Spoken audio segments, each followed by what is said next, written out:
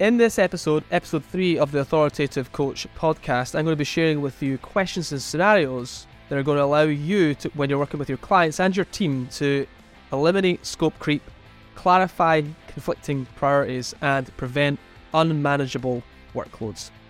Let's get into it.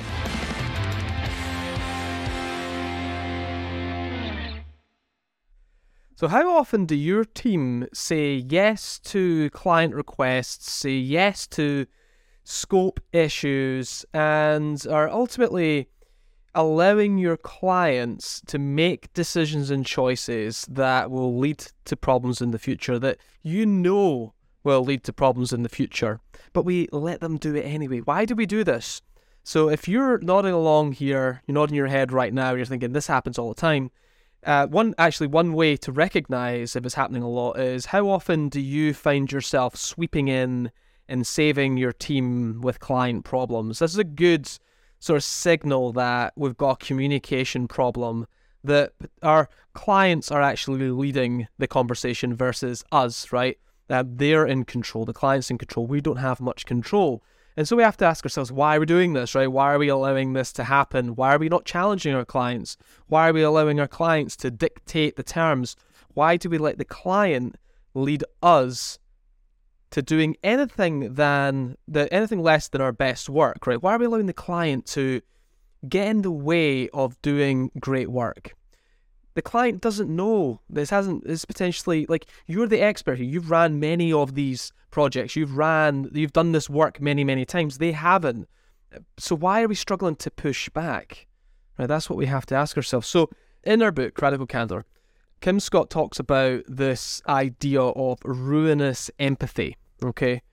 Now, ruinous empathy is great. It's great to put words to this because a lot of people don't have a word, or they're not able to name this thing where we care about our clients. Of course we care about our clients, but we care about them, but we don't want to hurt their feelings. And so we have this caring, but when they're about to make a mistake or do something wrong, we don't want to annoy them or piss them off or challenge them on it, and therefore we say nothing.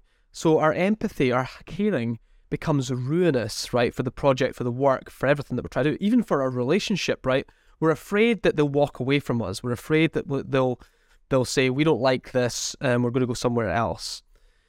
But what I have learned, and what you've probably learned along the way as well, is that our clients want to be challenged. They might never explicitly say that to us, but they want to be challenged. They want a partner that isn't just going to say yes to everything. And ultimately, that's where our true value is to push back on what our clients are asking us for and help them to make better decisions. We're the experts. We're supposed to be leading them through this so they don't make the mistakes that are going to ultimately hurt them in the end. So this idea of ruinous empathy is like, it's almost like I'm actually afraid of my own feelings. I'm scared. I'm afraid. I feel awkward. This is difficult for me, and therefore I'm going to prioritize my own feelings over saying something to the client and pushing back or challenging an idea or a request. And so this whole thing, all of this needs to shift. This approach, this mindset needs to shift to maintaining this ability, or maintaining the fact that we care about our clients, but saying to ourselves, I care so much about this work that we're doing together that I can't sit back and watch these decisions being made, these choices being made. I can't just say yes to this thing because I care so much about the success of this work that we're doing, your success in this work that we're doing, and I care about myself as well. Selfishly, I want to make sure that I'm able to do my best work too. And so in order to do that, I'm going to shift this narrative and I'm going to be in control. I'm going to lead you. I'm going to be asking some questions. I'm going to be pushing back.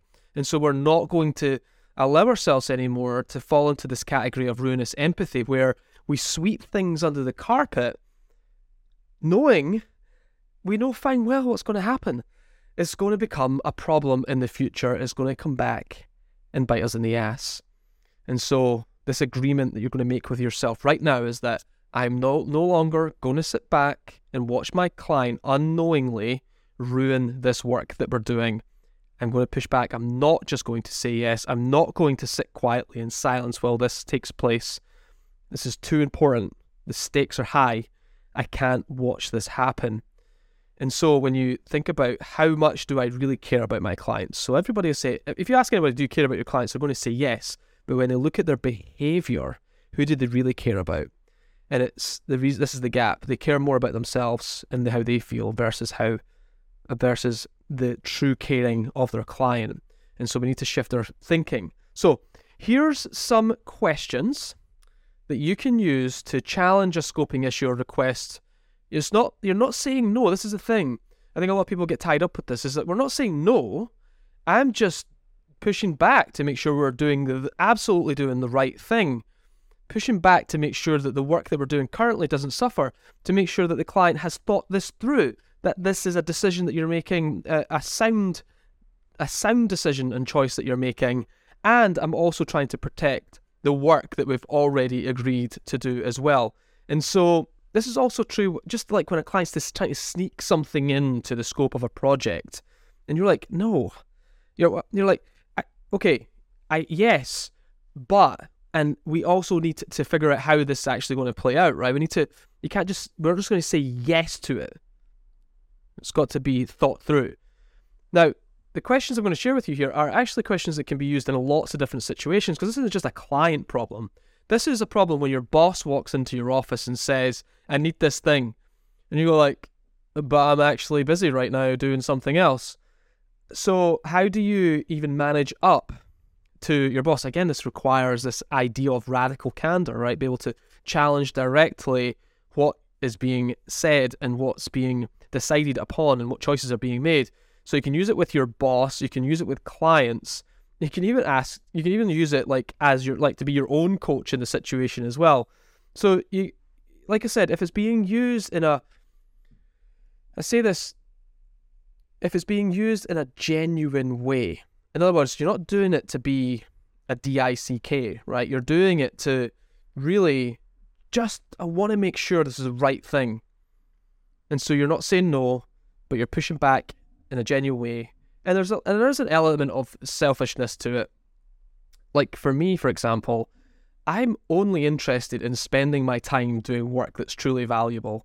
If I get a sense that what I'm doing is a waste of time, then I got to push back on that, right? And I'm not interested in just being busy for the sake of being busy. So your boss comes to you with a new idea. You say, okay, I hear you. It sounds interesting. It sounds potentially like it could be important. But how does this new thing stack up against the things I'm also working on in terms of priority?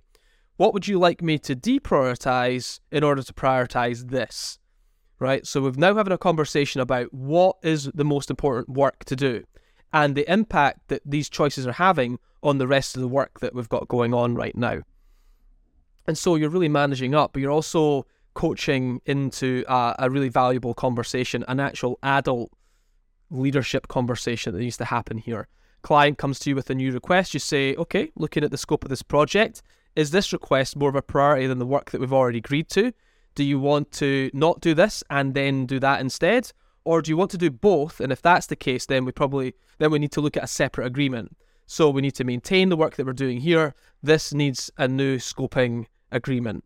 And so you're really just, again, you're back to the client, allowing the client to really focus on planning and making good agreements around the work that we're doing and setting expectations. Let's face it, we've got to get aligned on the expectations. The client can't just come in and request something and we're not going to just lay down and let them take control. We're going to help them to make good choices. Someone comes to you with an opportunity, sounds really interesting, you feel yourself drawn to it, but you're really saying to yourself, if I say yes to this, what am I in turn really saying no to? And so we're being smart, right? We're being smart about what we're saying yes to, generally speaking. And when we say yes to something, we're saying no to something else. So what do those conversations look like for you? Where can you integrate this into your work that helps you to really not just manage your own work and make sure you're doing your best work, but also that the work that you're doing for your clients, you're able to keep that on track and you're not allowing your clients to get distracted. I know this from my own work, that clients, they they like to get distracted. It's almost like they want to be distracted. It's almost like they want you to be distracted, but you know that it sets us up to fail.